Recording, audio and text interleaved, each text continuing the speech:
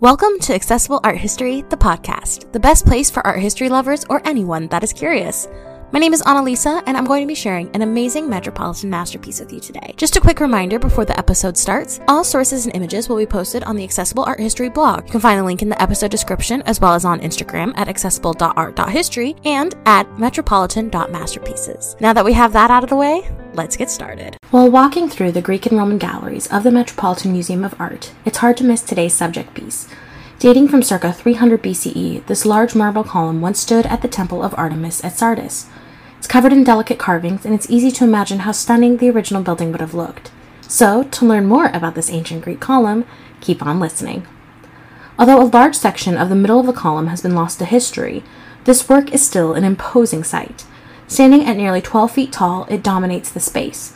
We can classify this column as an Ionic one because of the curled detail on the capital, or top. The ribs that run down the column are called fluting and provide visual interest. The base of the column is decorated with a floral or vegetative pattern. An archaeological survey of the temple indicates that this column likely came from either a west or east porch. Today, parts of the marble have been restored, but viewers can still get a sense of the column's imposing and original beauty. In order to understand the column's importance, I think it's crucial to discuss who the goddess Artemis was. In ancient Greek mythology, she was the goddess of the hunt, the wilderness, wild animals, nature, vegetation, childbirth, care of children, and chastity. She was the twin sister of Apollo, and they were children of Zeus and a mortal woman named Leto. Together, brother and sister ruled over the sun and moon, respectively. I think that the Homeric hymn number 27 sums up her powers beautifully.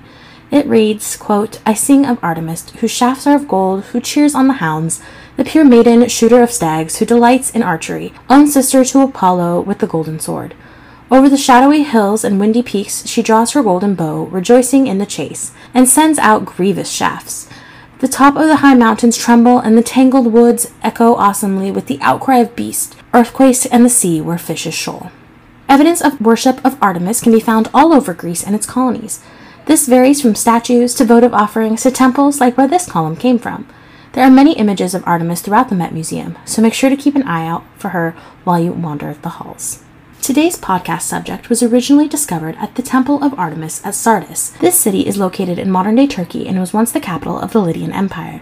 These Iron Age people settled in the area around the 7th century BCE, but they didn't rule long.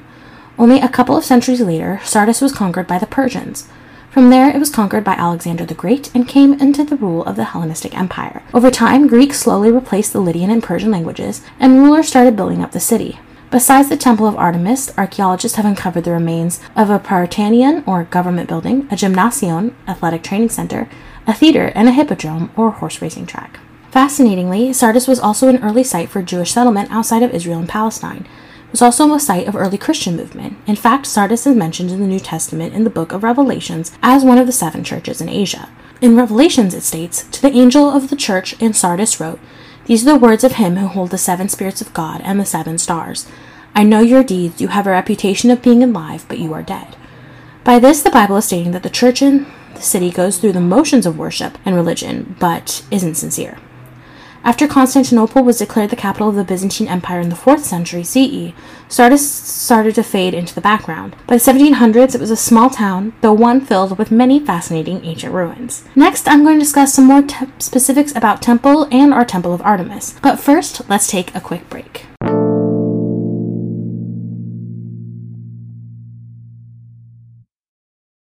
This episode is brought to you by Visit Williamsburg.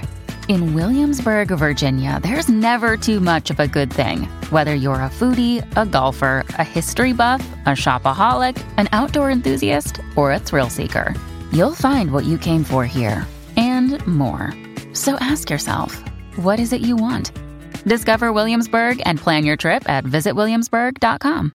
Hi there, this is Annalisa, the founder of Accessible Art History. Thanks for tuning in today. As a part of my mission, I work to provide free, quality art history content for anyone who is curious. But if you'd like to support Accessible Art History, you can find the link to my Patreon for monthly support or buy me a coffee for a one-time donation. If you do decide to donate, please let me know so that I can give you a shout out on a future episode. Thank you for listening, and let's get back to our episode.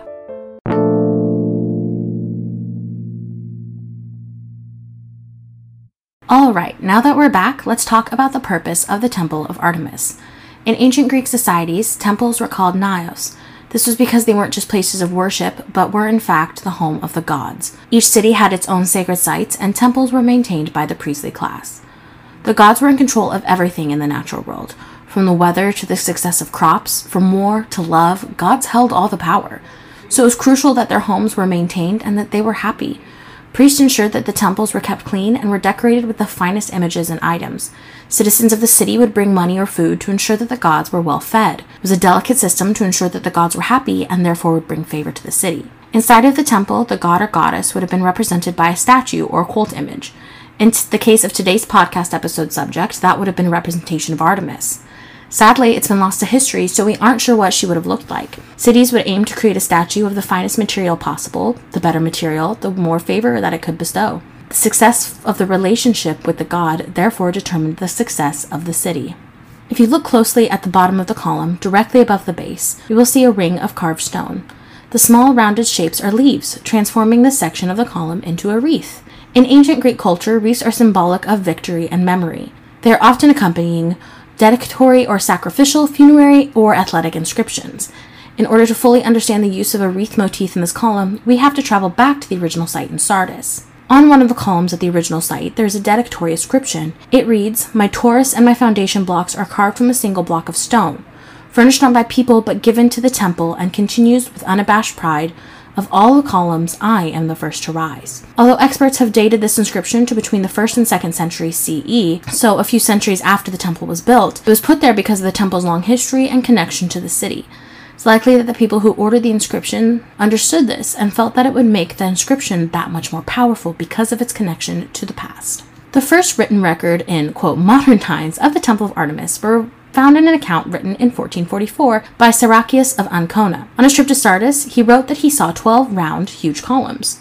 500 years later, American archaeologist Howard Crosby Butler was invited by the Imperial Ottoman Museum to excavate at the temple. This would have been the first time that there had been an organized survey of the site. Due to this exciting opportunity, Butler was able to persuade many sponsors to help pay for the expedition, including members of the Board of Trustees of the Metropolitan Museum of Art. Butler and his team excavated at Sardis for 4 seasons, until World War I and Greco-Turkish tensions prohibited him from going back. When he was finally able to go back in 1922, he and his team were devastated to find that much of their careful work had been destroyed by conflict. However, he didn't let that get him down and continued to work enthusiastically at the site.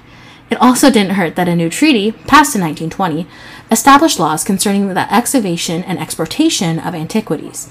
It stipulated that archaeologists could export half of their antiquities unearthed at Turkish sites, meaning Butler could send his discoveries back to America and American museum collections. This is how the column we're discussing today came to be in the Met Museum. It was a thank you gift from the excavation to the wealthy philanthropists that served on the board.